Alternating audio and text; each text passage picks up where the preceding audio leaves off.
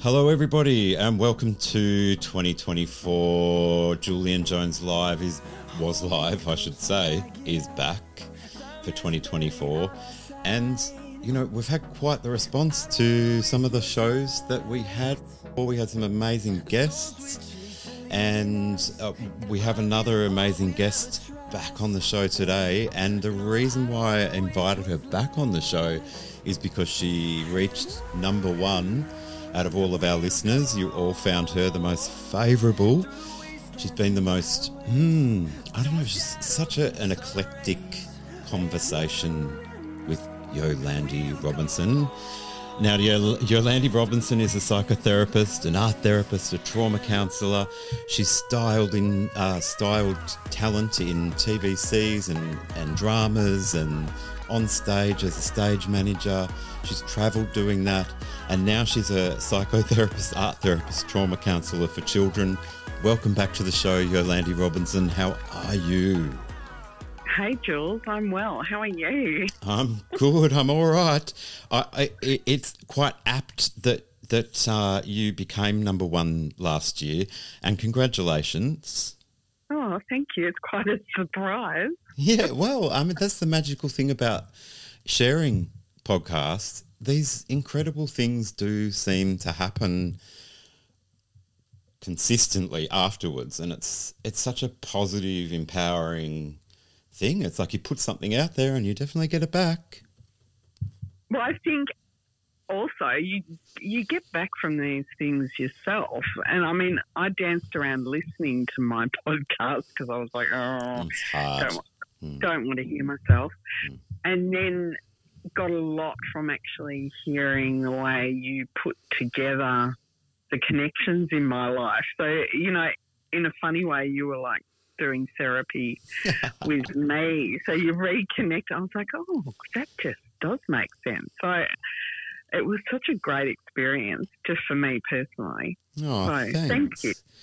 Yeah. Oh, no worries. I'm a bit like you. It's really hard to listen to yourself because I guess, you know, I think Kim Hope was one of our guests last year, an Australian comedian in the UK now. If you haven't heard, have a listen. Kim Hope, fantastic woman, but she was saying, you know, most of us have this imposter syndrome, or who would want to listen to me? Yeah. How annoying was my voice? All those messages that we give ourselves. Yeah, totally. Or, very common. And some of the best do it. Well, I think it's just part of our human nature. You just got to step in and try to push that a little to benefit yourself and just going to, come on, get past that bit and listen to what's going on. Oh, yeah. And you and I are doing that today. Yeah. We are. Well, I just wanted to quickly advise my audience, that because there have been a lot of inquiries about where have you gone, what's going on, you haven't been doing any more podcasts, and I've stayed relatively quiet, very, very busy, working 7 days a week, 12-hour, 14, 15-hour days, walking 20 Ks a day, absolutely insane. And I am in flood recovery from the 2022 floods. But without going into too much detail, there is a GoFundMe page, which I'm going to put a link to here because we are in such a transitional period and it has really impacted my capacity over the last 12 months. And I've really wanted to do podcasting, but there's so many priorities and making things safe is obviously one of the most important things. But I really wanted to talk to you about, as an opening topic, is I had people say to me, you can't start a GoFundMe for that. First of all, the damages have come to $500,000 and I was fully insured. And it hasn't worked in my favour. It's zip, zero, nothing. So, you know, it's about what next. And it is in limbo land at the moment. And I've got big decisions to make, yeah. But then you have people saying, you can't put up a GoFundMe page. Like, I've been homeless. And, you know, it's like, it was damned if I do, damned if I don't. It's desperate measures, yeah. Like, I've got 4 furry animals to look after, and if I don't stay here, they've all got to go to strangers, and that's freaking overwhelming. But I wanted to talk to you about people's opinions when you're going through crisis. Well, it's difficult, isn't it? Because I suppose we relate everything to our own experience, and we do have this, and even I, do it every now and then. I think I try to capture it, and I suppose my clinical practice, I'm always working on judgment, pushing that away and making sure that's not in the story. But every story is individual. So who's to say, there's so many bits of the story missing in a translation as well. You get benchmarks of what's gone on, but not the detail, and that can build a very damaging story. And I think knowing a bit more about your experience over the past year or so, that it becomes a real survival mode, and a lot of our systems, even though they're there to help, and it's not a criticism, mind you, I've probably got a few things I can say about that, really set up survivors and people struggling. It's a tick the box scenario. Yes. And it's very constant, and even though you're in recovery and everyone's mindful, and I think you said the other day there's a compassionate department or somewhere, and I thought, what a strange name for a service to have, because I doubt very much there is a lot of genuine compassion when it's connected to a service and an agenda. It just, I felt like maybe a different word could have been used there. It was sort of desensitising the word, really. For sure. So I think, and I relate, your story to the concept of trauma, which affects us both mentally but physically, and body response. So you're, at the same time that these things are happening to you, your body is having a response. So day-to-day simple tasks, memory, energy levels, all that are at a peak level of defunct, basically, and you've got to rebuild that whilst all these things are going on. So I think, when people judge, should you set up a GoFundMe page, it's acknowledgement that, I need some help. Yeah. That's also not a very, what do you call it, popular Australian way. If you seek help, we're very quick to, why, what's wrong with you? It's not just like, okay, I'll come and support that. We're very much in a throw it back at the person that's seeking it, whereas help seeking is a way to engage with people and get support and connect and acknowledge other people are part of our lives and can help us. So yeah. I think, it makes sense to me that you set up, and it's quite positive that you can set up things of, hey, I need a bit of help here. Can I have something? That's a positive thing. That's what I try to get kids in the school.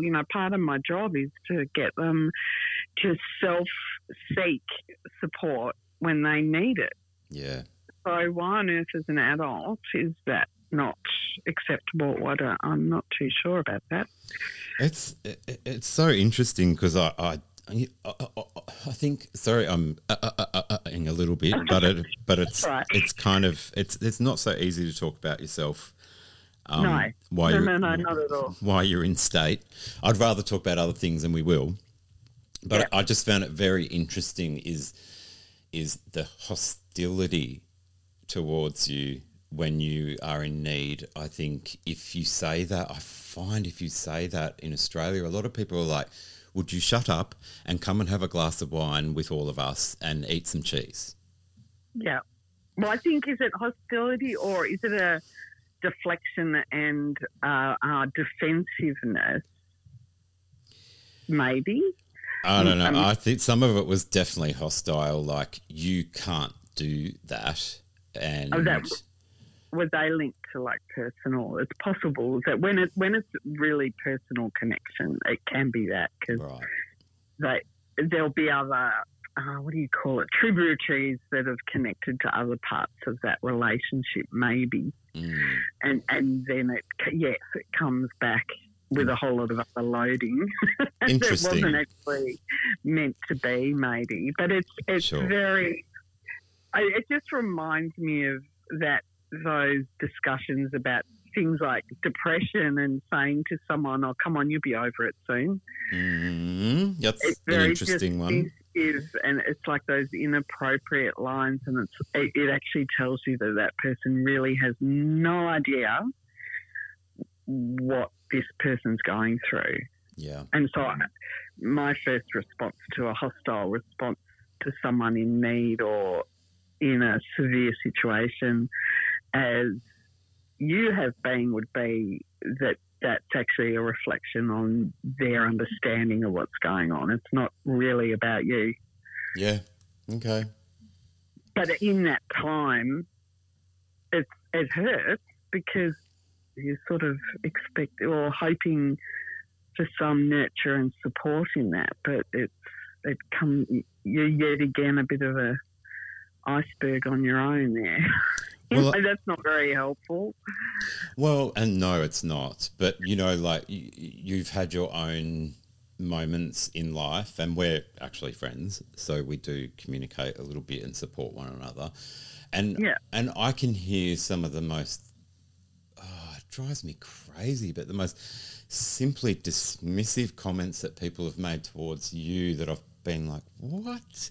How can people say, think yourself lucky you've got a home, for example, comments like that.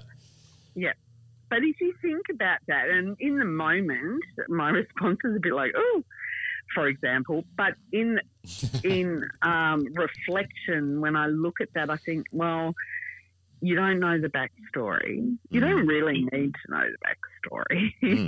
And it's really, so that's when my brain says it's really not about me. It was actually about them, and it's a bit unfortunate.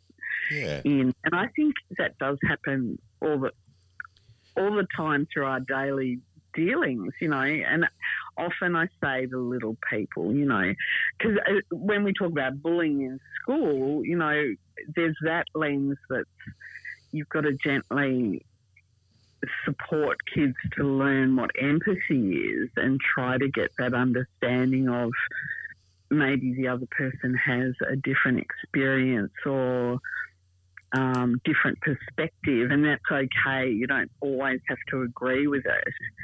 And that's the start of the work we do about why someone might bully. Not always, mind you, not always. There's many different layers in there. But, yeah, so about the person who said what they said and what was really the purpose behind saying something so blunt, or not so much in my case, they're kind of flippant comments, and I can usually flip them back quietly in my head and think, okay, all right, whatever. Yeah. Maybe that's not the person I go to next time in that discussion.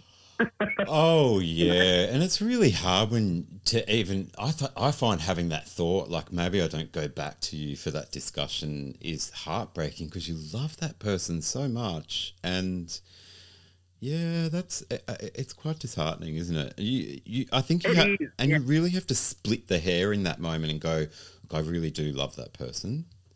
And they have the right to be tired of your voice. Or perhaps they've... Well, and I suppose there's also one thing I've, realised too, and quite often I can turn into quite a hermit, is that a bit of that, you've got big stories and people can't always hear all of that because they've actually got their own big story going on. Yeah. And how much do we, so sometimes I have been known to disappear a bit, and I just disappear to be quiet in my own space to let things settle in my own head, and that's when I do all my drawing and regain energy and just rest and all that sort of thing. But so there are reasons why people can't always hear us, but it makes that relationship thing very big and difficult sometimes, because if you're in need too, you're kind of putting your hand out and sort of saying, can you do something? And when you don't get that response, it's like another chink in the armour, you know, that you've already got dishevelled at your feet anyway, because you're completely broken. Wow. That armour thing. I tell you what, I found a lot of solace in Sia's music and reading about Sia. And oh my God, I love it. I mean, her far out. I heard her singing Chandelier in a cappella the other day, and it was haunting. A few things so body response was a great point you made earlier, but also one thing I wrote down when you were talking was getting kids to learn empathy. How do you get a kid to learn empathy? Well, I don't know. It's such a hard discussion that, because it's so variant, it's just not as clear as giving a simple definition, and so it has to be in practice. It has to be through most discussions, and I've got to say, you know, particularly with the teachers I work with at the moment, and my last school, the teachers there were very good at making sure that most of the conversations they had, like schoolyard disagreements and things like that, were then examples, like practice examples of how do you think that person may have felt at that time, and how do you, so that we start to grow that there is a different perspective, or right or wrong, wrongly. It's not really about that, because you see in little kids a lot of defence modes when they're very young is you're wrong, and it's based on, you know, maybe what mum and dad have said or a grown up, or because they parrot and deliver what they've learned until they experience something else, and that's their growing. And I suppose as adults, we don't change in that either. We're all still growing, except that quite often we take that mode that, well, I'm the adult, so I know best. And it's like, well, yeah, you're still learning as well. But so it's in practice, the empathy. And so when I maybe counsel kids through incidents and things like that, it is very much I do cognitive behavioural therapy, and I do like a action, behaviour and consequence chart, which actually changed to the word consequence, because I don't like that word, to learning. And so the child just has to work down what happened, why do you think that happened, and what do you know now? Right. And those three things then start to form a breakdown of tricky moments and are part of the learning of empathy, because you start to see there's a different perspective. Because usually what the action is, the incident, you know, so-and-so hit me in the face with a cricket bat. Why do you think that happened? And by the time they write that down, it's usually like, well, I said something a bit mean, and then they did this and they did that. And then once they've done that, then what do you know now? Maybe I shouldn't have said those things to begin with, and then maybe I wouldn't have got the response I thought, you know, the response that I did get. Sure. And so they've proven to themselves that there was a bit of a pattern in the behaviour, and it's not about punishment, and it's not necessarily about who's wrong. It's just breaking down that experience. So, yeah, that's sort of the basis of my empathy work and teachings. And I also imagine, obviously, kids do mirroring. So they're also watching how you might respond, how empathetic you might be as a person. So if they're hearing your girlfriend Donna talk about losing her grandmother yesterday, the child's going to be hearing your response and how compassionate and empathetic you are to your girlfriend's loss. Yeah, very much. So it's the language, throughout, and it's like I was saying before, the teachers these days, particularly in the school I'm in at the moment, are really good at expressing the thought of, oh, maybe that makes me feel uncomfortable or someone feel uncomfortable. Can we pick a different way of saying that? And it's just in their whole approach to language and situation. Mind you, they're in a class full of a lot of little people doing a whole lot of little things at once. Moments get missed, but it's quite extraordinary to watch. So, yeah, it is. They do parrot. You've got to lead by example. You've got to really try to. You do. And I often, I'm pretty well known for naming my mistakes or my bloopers, so that kids see that, even leaders or staff members do the same. Mm-hmm. Yeah, they need to see that human. And like I say to them, you're in school to learn. If you knew everything, you wouldn't be here. Yeah.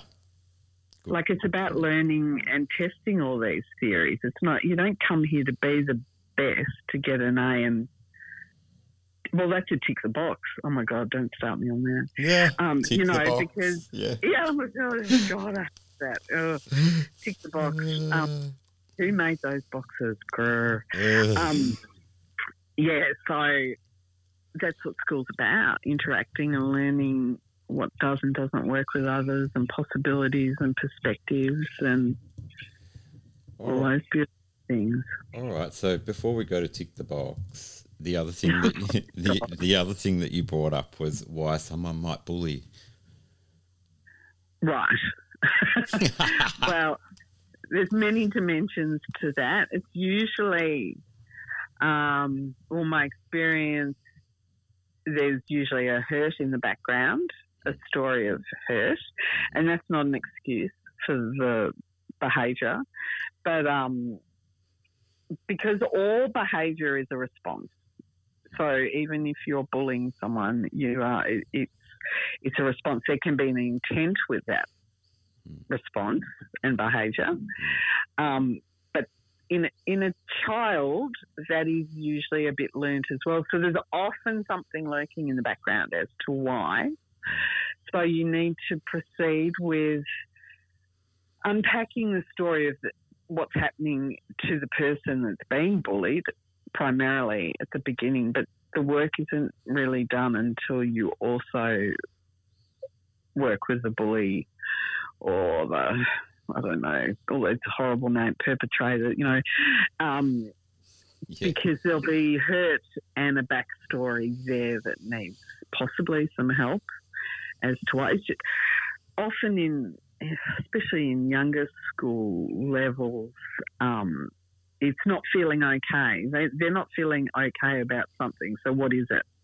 What is making them feel like they need to behave like that? Sure. Yeah, so it's quite complex and a lot of work for both people and then even the peer group, because it's created a behaviour in a peer group.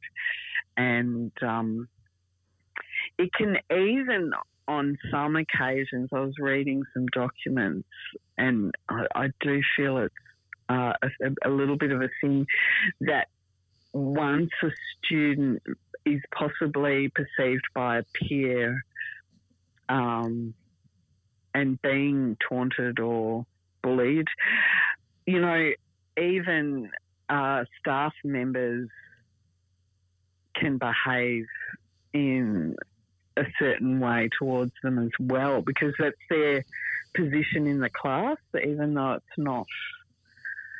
I don't think I've put that very well. No, you kind of have, yeah. I think. Yeah, so that's the thing as well. So sometimes you have to watch that because, if the kids think so-and-so's irritating and they're always taunting them about that and they've left them out, quite often that tone can be carried through through staff and their treatment of that person. You know, oh yes, that kid's irritating, blah blah blah blah, and it's like, oh, hold on. You know, where did we get this from? Well, it leads.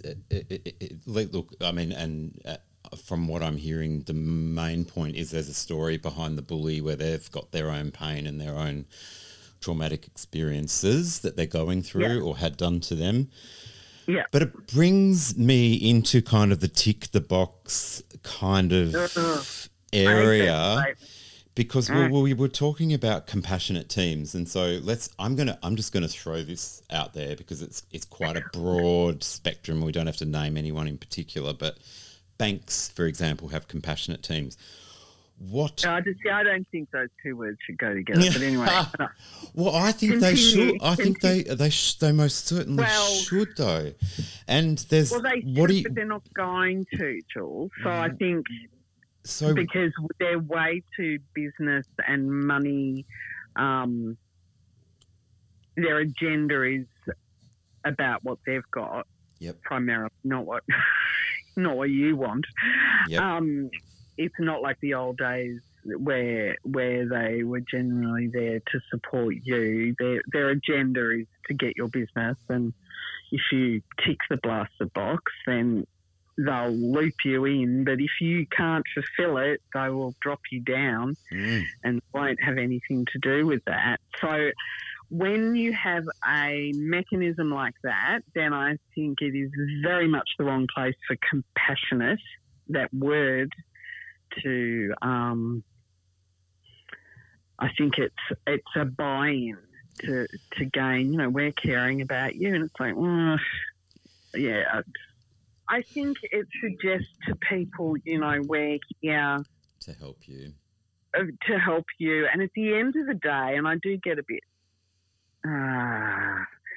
short about this, is that they are not a therapeutic or welfare service. They are attached to a corporate body who have an agenda. They have a clear agenda, and at that point I have difficulty. And I don't dismiss, every now and then you get the most unbelievable human being that works within that realm. That you do. But it also depends who their manager is and what their benchmarks are. At the end of the day, they've got to tick the bloody box. Pardon my French. No, you're right, and mate. They need to tick their boxes, and those people in distress are not boxable, for want of a better word. So I just, no, it's unacceptable. It's a bit like I discussed with a few people, financial counsellors, and you can get a financial counsellor through so many avenues, but they're attached usually to a service or a corporation for a reason of also being seen to be supportive. Doesn't really mean that they are, but you can actually get a financial counsellor that is linked to a not-for-profit organisation, and their agenda is purely to help you. Wow. Good advice. That's it. Yeah. So there's a very big difference. It doesn't mean the others aren't helpful. You've just got to be mindful that why are they saying that? You know, it's a bit like all those beautiful, you know, you do those payment things on your utilities and things like that, and, you know, you get talked at for an hour and a half whilst you're in distress because you rang them to sort something out, and by the end of it you're cross-eyed because you don't know. There's a lot of words coming at you and it's all a bit confusing, and the offer is, you know, a higher rate, but you get the big discount for the next 2 years or something. It's attached to their agenda to capture you so that you're then locked in at this other level eventually. Isn't it and crazy? So why is that financial? I mean, it's financial support in the moment, but it really doesn't free a person in distress at that point. So, yeah, those compassionate words in corporate and business world. Okay. I'm a bit skeptical. Yeah. So how can we What would be the ultimate balance there? What would you place? Would you advise that kind of corporate team? Should they bring in third-party compassionate therapists? Well, I do think there needs to be an independent level. Sure. Definitely. I think, and it because a duty of care really is probably one of the biggest reasons why. Yes, definitely. Sure. And I think accountability, I think we've got huge problems with accountability. I think they're busy telling you, though, that you're the one who hasn't been accountable because you can't pay your bills. Yes, well, and that's quite often what happens to these people. It's like that ugly tennis match and the ball comes back at you, and that's when you know it's wrong, because it's become a bit of a ugly game, and all of a sudden you seem to be in trouble again, when in actual fact you were seeking counsel. Help. Yeah, counsel and guidance from who you thought was an expert, but he's now telling you that and that's when it gets very murky. It's attached to the wrong agendas, I feel. It's not actually about care. It's about business. Yeah. Bottom dollar. Yeah, and look, and yes, bottom dollar, but you're talking to people that have hit rock bottom. Exactly, and they're in no state. They're usually in no state to discuss that. Yeah. So those people often push those people further. They do. Yep. Very dangerous. Very, very, very dangerous. And then it gets worse, because in actual fact, in many scenarios, there's nowhere for that person to voice what's actually going on. So the good old Australian way is shut the hell up, pick yourself up off the floor, dust yourself off, and go and grab that wine and cheese and start laughing with your mates. Get on with it. Probably. Maybe. I think some elements of our services have definitely got better, but I think there's, government bodies definitely are, people are not accountable at the point that they should be. Yeah. And the processes, things like work cover, delays in putting forms in and responding to people's pays at the time when they're in distress. The person that actually makes that mistake is never accountable. Yes. And you can be pretty much guaranteed they're on a way better wage than the poor person that's fallen off the system. Yeah. But there is nothing that makes them accountable for that damage. And until that happens, I don't know that we're going to get better at this. Yeah. We're just going to need more therapists. Well, and one of the things, we have more distressed people. One of the things that I heard throughout several of my friends going through hardship and conversations they would have was, let's look at your last year's figures and the year before. Now, if you're you have high capacity at being able to earn usually, if then suddenly, I'm going to use the words, let's say you've been assaulted in some way physically, and suddenly your capacity, you've traumatized, you're undiagnosed, and you can't go out into the world, and you can't face people, you can't have conversations like you used to, so your capacity's halved. And then they say, so you're going to them because you've hit rock bottom, and they go, well, let's look at your figures from the year before and the year before, and we'll base on whether or not you're able to get bank freeze, for example, this year. Because it looks like you did really well. And I was like, actually, it's now that I'm in trauma, not those last 2 years. I was a high earner back then. But if someone's had a car accident and they physically haven't been able to do that work in the 12 months, and you're looking at figures 2 years back, not the latest 6 months or last 3 months. It's not actually reflecting this story. No. But anyway, look, let's move on from that, because, I wanted to bring it up, and we did both want to cover a couple of those little areas, because there are definitely cracks in the floors where people do fall through the cracks. Or they say, don't let them fall through the cracks and pass them on to the next person. Let's not let them fall through the cracks and pass them on to the next person. And it continues. So, and they lose your story all the way along. They lose parts of the story. And people don't always give you the right advice early on that could have saved you that's 2 years of your life. In hindsight, you should have blah, blah, blah, blah. Been told and that. I get that quite often, and the person is distressed because had they known if they'd applied for this, they could have got this. But at that time, they were in no state to do that. And then the system just goes, well, sorry, you missed the date of, application.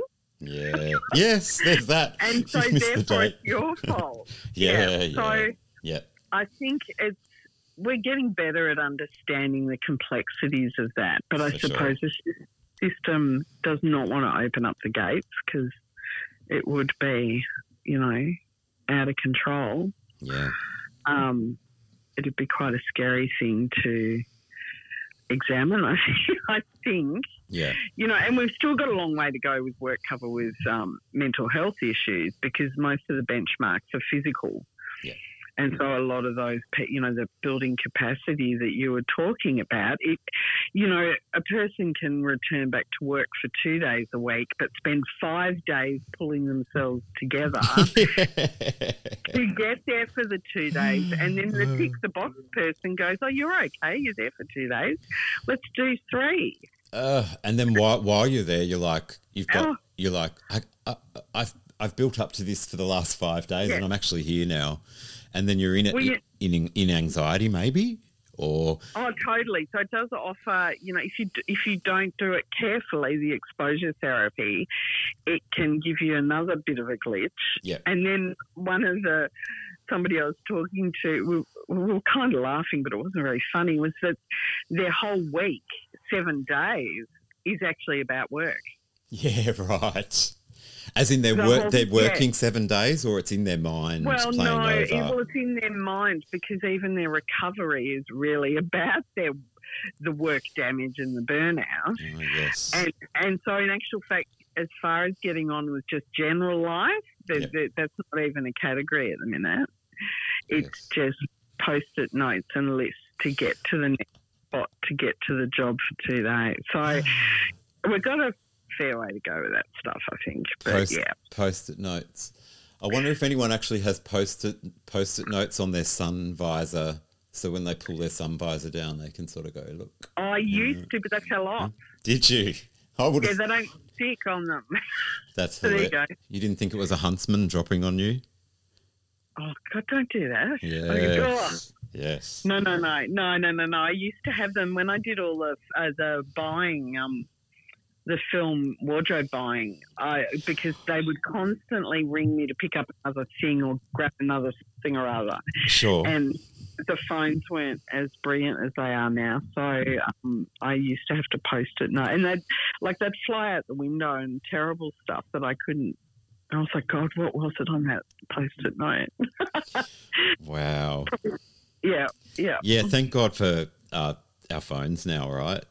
So much better. I know, it's a whole different, yeah. So much better. Yeah.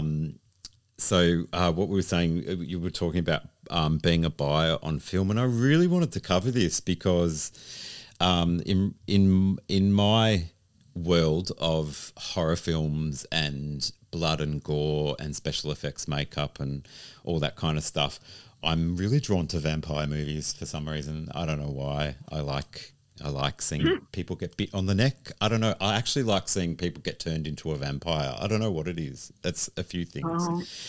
But romantic darkness, I think. Everyone loves a bit of romantic darkness. Yeah, there's a bit of that too. And I notice, like with vampire movies in the current day, they're more action filled now, whereas in the Hammer days, which is a 60s horror house production company, Hammer Films, Hammer Productions, they had that creepiness to horror where you know, the music alone and the hair and makeup alone and the sounds that were put into the film, everything made you feel creepy and scared.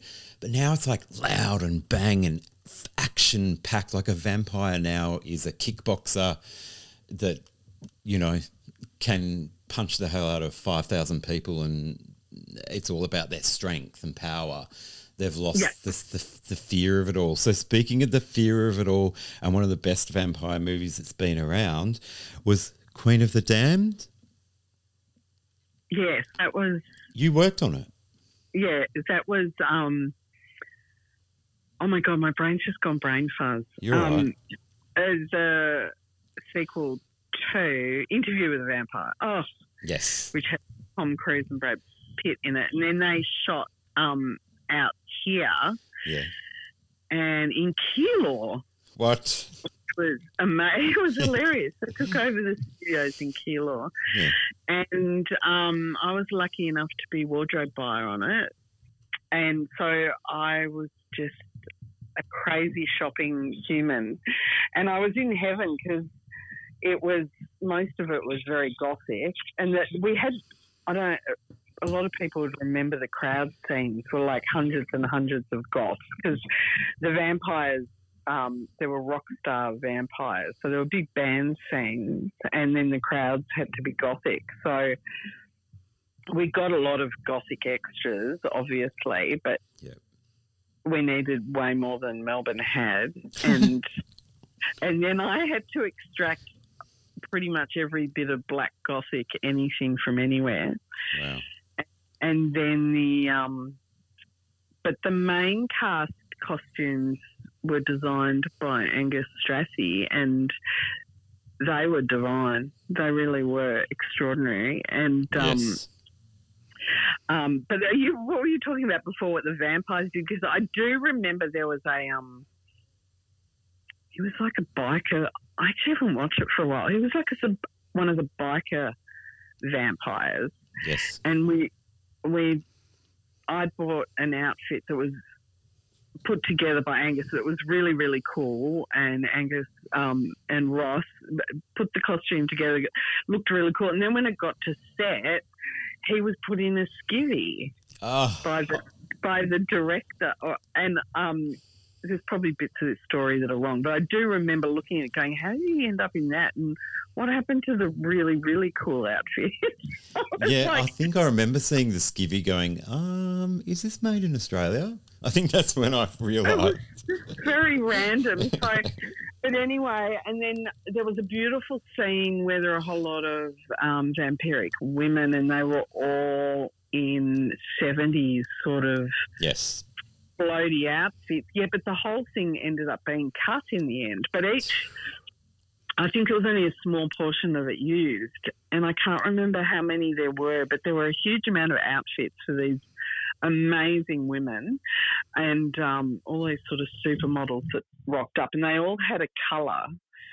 So it might have been like a muted 70s violet colour outfit, and then I would have to go and match the shoes and the jewellery so that they kept their colour component, and which was an amazing puzzle to put together and quite stressful because I was running around town and it had to be on set at this time and the shoe size had to be this and this colour and yeah, and then that was cut as well.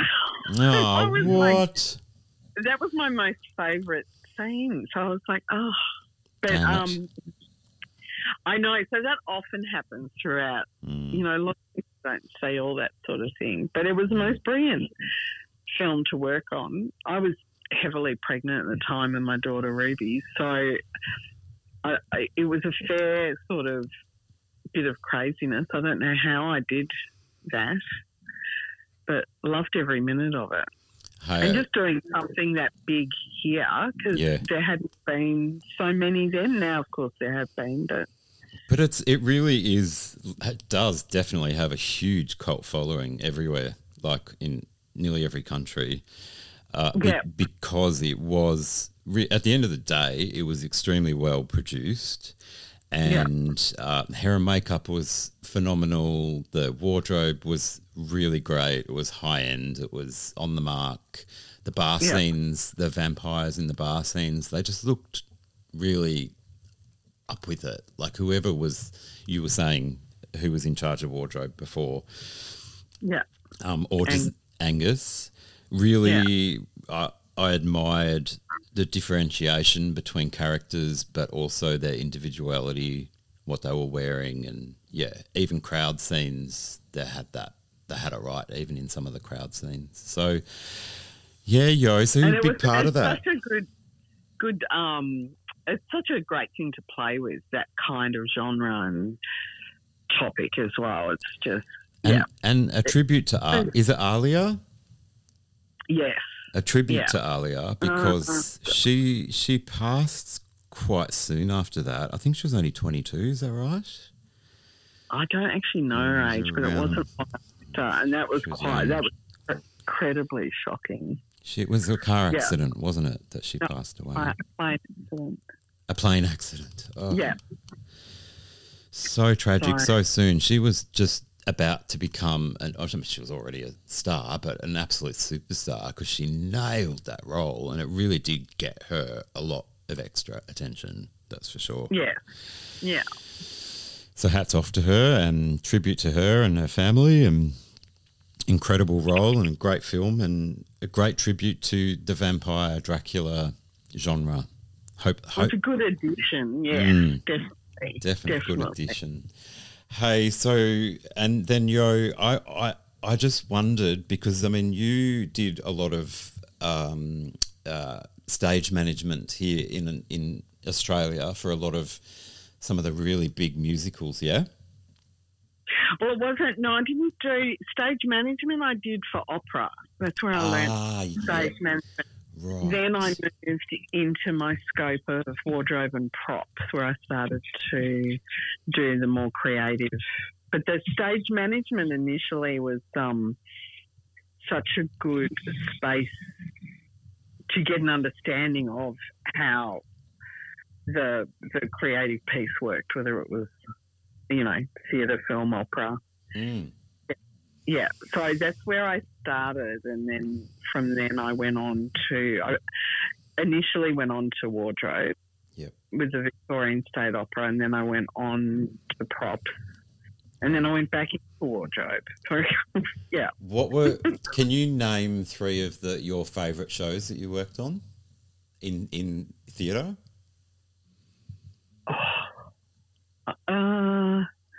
I think the ones that had the biggest impact, Les Mis, because starring Hugh Jackman. Les Mis, no, that had Anthony Warlow. Yep.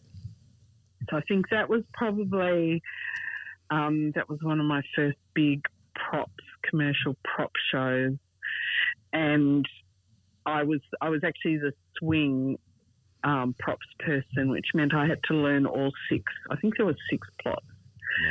Right. And at any given time, I would swap from one job to another. And for me, that was such a achievement to be able to function that.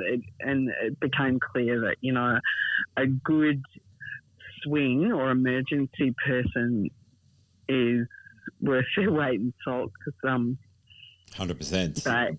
Yeah, because of the flexibility. So that really taught me what I could do. Oh my God, I don't know. And listening to, standing beside people like Anthony Warlow singing like physically on stage was just an amazing experience. So that was it. It was also such a emotionally heavy show that it really was quite hard. It was long, and at the end of the night, you did kind of feel exhausted because emotionally you went through it. So, oh my God, Sunset Boulevard for me was big because I bought all the props for it, and I went to London to see it, to bring it back. And working with Hugh Jackman was just divine.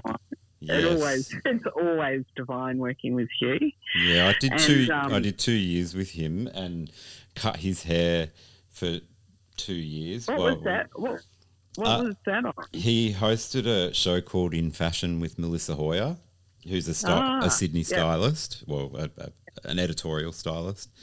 And I had a segment on the show myself, which was pretty amazing, and doing hair and makeup stuff, and just a great gang. But mainly I looked after Melissa Hoyer and Hugh Jackman, and he was just like the consummate professional, just fun and serious and really like just high end, like just got the job done. And it was so many times we did one takes.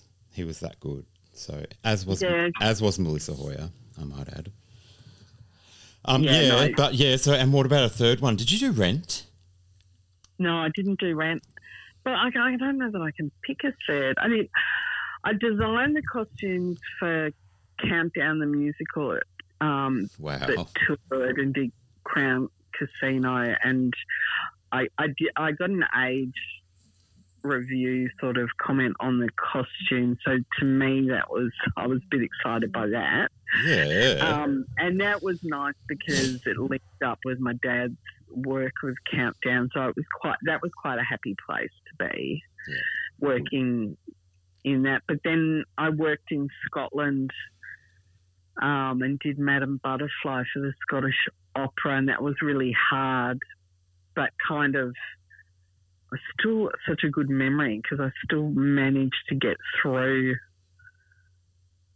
being somewhere else and doing quite a difficult job, and people were a bit challenging until they got to know me and me them, and I survived it. So that's kind of is one of the good ones as well. Oh, that's good. My dog's sneezing in the background if people can hear. Oh. So and people getting to know you and relationships growing is great. It's really not great when they're getting to know you and it's not growing. It's like staying stale. That's very rare. That's very rare though. One thing I love about relationships in the arts is the colour behind forming relationships and the strength in keeping them, and the pressures that you make relationships under, and the pace at which you get familiar with someone. That's what I was going to say. I don't know that they don't tend to stay in a holding spot for long because the creativity and the necessity of the process just makes it have to move. Yeah. So getting along and not getting along, eventually something's got to turn because you've got to continue, and if that old thing, the show's got to go on, then you get pushed through that barrier, which I think is probably one of the best things about the creative work. If only we did that in our normal, government. Oh, work. Here we go. I was about to pull that in and say, if only we had some of those qualities and put it into, I was going to say corporate and use the word government, but I mean, yes, same, but different. Yes, it'd be great because sometimes, I've worked in government and you're listening and you're observing, and it's you can hear it's so different than working on a film set because you can hear the difference in, wow, I wish some of that art stuff would come across to the corporate world. Oh my God, you know what? No, but I think it's linked to that blasted tick the box scenario. Yeah. Because that does not get used in that other, field so much. And maybe that's where the issue is. Tick the box. Before I just groan every time I hear it. Yeah, no, I love you groaning like that over that. Good on you. Hey, I've got a new segment coming up, which is all about words. And they're just words that really stimulated me through research and podcast listening, et cetera, et cetera. And I just thought we'd throw some educational stuff in there to our listeners, something a bit more creative. But before we do, I really want to pay just a minute or so tribute to your father, because your father worked. A lot of our listeners work in editorial, magazines, TV, film, etc. But particularly the editorial world, it is its own. It's to me, I don't know, it's kind of like a really gorgeous dessert, the editorial world. I love working in it. It's such a special place and there's such unique, special leaders everywhere in that space, and they're artistic corporate people, and it really is like eating a great dessert for me, getting a job with editorial. But your dad, his role was very much the role of some of my very good friends that currently work at TV Week or Women's Day or New Idea. What's your dad's name, and what was his title, and what did he do? Dad was, so Fred Robertson was the editor of TV Week and TV Scene. Right. At the end of his life. Yeah. Oh, and so what year did he pass away? He did do TV Times, but he wasn't. I don't know, actually, to tell you. It's so long ago. I don't think he was the editor. He was one of the main journalists, though, I think. Right. So he was one of the head journos. And so and TV Week and TV Times is very much like our social media now. We used to have to go buy it in paper format at the shop. Yeah. Yeah. And it still is like, it's still, to me, I love picking up a magazine and flicking through and seeing images, and I know what goes behind it, and there's some great people in that biz. So you grew up walking through life just seeing stars left, right and centre. So for you, and then you'd go to school. That's right. Yeah. So, and I very much didn't share that, because if I did, people just didn't believe me. So, but I was very much grounded as well at that time, because Mum she did work with Dad at the ABC for a while, but then she went on to be a teacher and working in some amazing education segments like women's prisons and things like that. And, and supporting ESL students. And so I definitely was brought up with both levels, and Mum was very much would participate in that TV world, like the Logies, and when it was appropriate, but we just had a normal suburban life. Like Great. It was, kept you grounded. Yeah, kept us grounded, I think, definitely. Yeah. Mind you, I was trying to be ungrounded, very much so. Like, I remember meeting Duran Duran with Dad and, like, completely losing my mind and just thinking, this is the way life is at the age. I think I would have been 13 or something at that time. Right. And dancing with Michael Hutchins at the Countdown Awards and stuff like that. That's right. Yeah. So just weird, not very normal things. Yeah. And brings you into therapy now as a therapist. It does. It does, because anything's possible, isn't it? Anything's possible. You've seen it all. So speaking about editorial, I just want to share a few words with people, and I want to know if you use these words in your life and where you might use them. Okay, so here's our first word of the day. Deleterious. Deleterious. Deleterious is causing harm or damage. Our divorce had a deleterious effect on the children. Have you used that word much in your life? No. I haven't either. It's fairly new to me. No, I haven't. I find it hard to retrieve that one out of my brain. Yeah, right. Well, I just imagine your friends going through a divorce and it's deleterious on the children, the effects of it.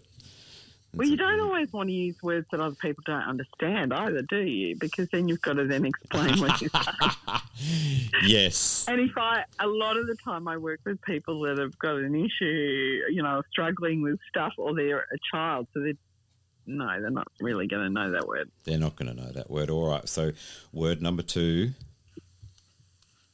Extemporaneous. Extemporaneous. Do you know much about that word? No. So I've heard it. I've definitely heard it.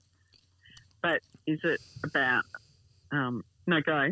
No, extemporaneous is like, for example, if you're a speaker, a public speaker, and you're about to give a speech, do you read your speech off a piece of paper, or are you more extemporaneous and kind of do more of off the cuff work with your speech. So it's, I guess, more engaging and a little bit more, point form, and you can just do it off the cuff. So like natural, spontaneous sort of thing. See, I'd use those words. Kind of maybe kind of podcasty. Fluid, natural, fluid ability, dialogue. Yeah. Just how to say that word again is? Yeah, come on. Extemporaneous. Extemporaneous. Extemporaneous. Okay, so word number 3, I reckon, let's have a listen. This sounds almost therapeutic to me, so you might know this one. Sacrosanct. Sacrosanct. Do you use that much? Probably not not often. I was going to say not much. Not much, mate. But yeah, definitely. And because I talk a lot about sacred things, things that are important to people, and that's very much part of my work. So yeah. Well, this is how I see your role at work. The individual's right to work has been upheld as sacrosanct. We can't, they're so valuable, we can't interfere with that. We can't remove it. It also goes along the same line as routine. Like that routine is so sacrosanct, it's so valuable, it works, it has merit, it educates, it gets results. So why would you remove it from a program? It's like a core element, like it's imperative, or it can be part of belonging and place and belief and all those really important things. So it's definitely not. It's a thing that you wouldn't remove first. Correct. No. There you go. Yeah. Well, I just sort of throw some creative words in there, seeing that you and I have come from that editorial background, and we kind of lose our linguistics at times, don't we? I don't know that I ever gained them. That's what, I just use a different level of words, and I love words, but I do believe if you can't retrieve them or can't find them or don't use them a lot, then transferring them to someone else and then having to explain what they mean for the sake of it, and I have had people do that to me, then diffuses, they use what it. we were actually talking about. Yeah, sometimes they use it to throw you like, I'm so intelligent that, I've frozen everyone with my words. Yeah, bless them. Bless them. Bless. Yo, thank you for coming back onto the podcast. And thank you, Jules. I really think that we'll do some more down the track at some stage. There's been a few people that really want to come back and they've got some great ideas, so we're going to share those, and maybe we'll pull you in on another interview or two down the road. But thank you so much. Is there anything you want to share? No, just putting you on the spot. So much for the opportunity, but I just thought your way and your discussions are so gorgeous, Jules. Thank you. You too. So it'll be interesting to see. I love that word section. Thanks. It's not something I'm particularly good at, mind you, but I do find it fascinating. And some of those quirks I think are quite interesting. So thank you. Yeah. Let's see where you go to from now. You've had a bit of a gap. Yes. Yeah. Watch this space. I'll plug your GoFundMe again, just in case. Thanks, love. I'll put a link at the in the description for this podcast. Yeah. If anyone wants to read further into it rather than going too far into it on the podcast. Yeah. Thank you. Thank you, lovely. That's very very compassionate of you. Oh, that word, my compassionate department. Yes. All right, lovely. We'll speak soon. Thanks so much, everybody, for listening in. And if you've got any feedback, please send us messages. We do get them. And I'll put an email address if you've got any fantastic ideas for possibilities for shows. or discussions, ghost stories, UFO stories, I don't know, like up-and-coming events, things like that. And yeah, you can respond to Yo and give her some feedback on our comment section wherever you listen to your podcast. And please subscribe or share if you think this has been a good enough podcast for you. Just share it, or definitely like it for me, and or become a subscriber. Thank you very much. We'll speak to you guys soon. Have a lovely week. Bye for now. Happy New Year.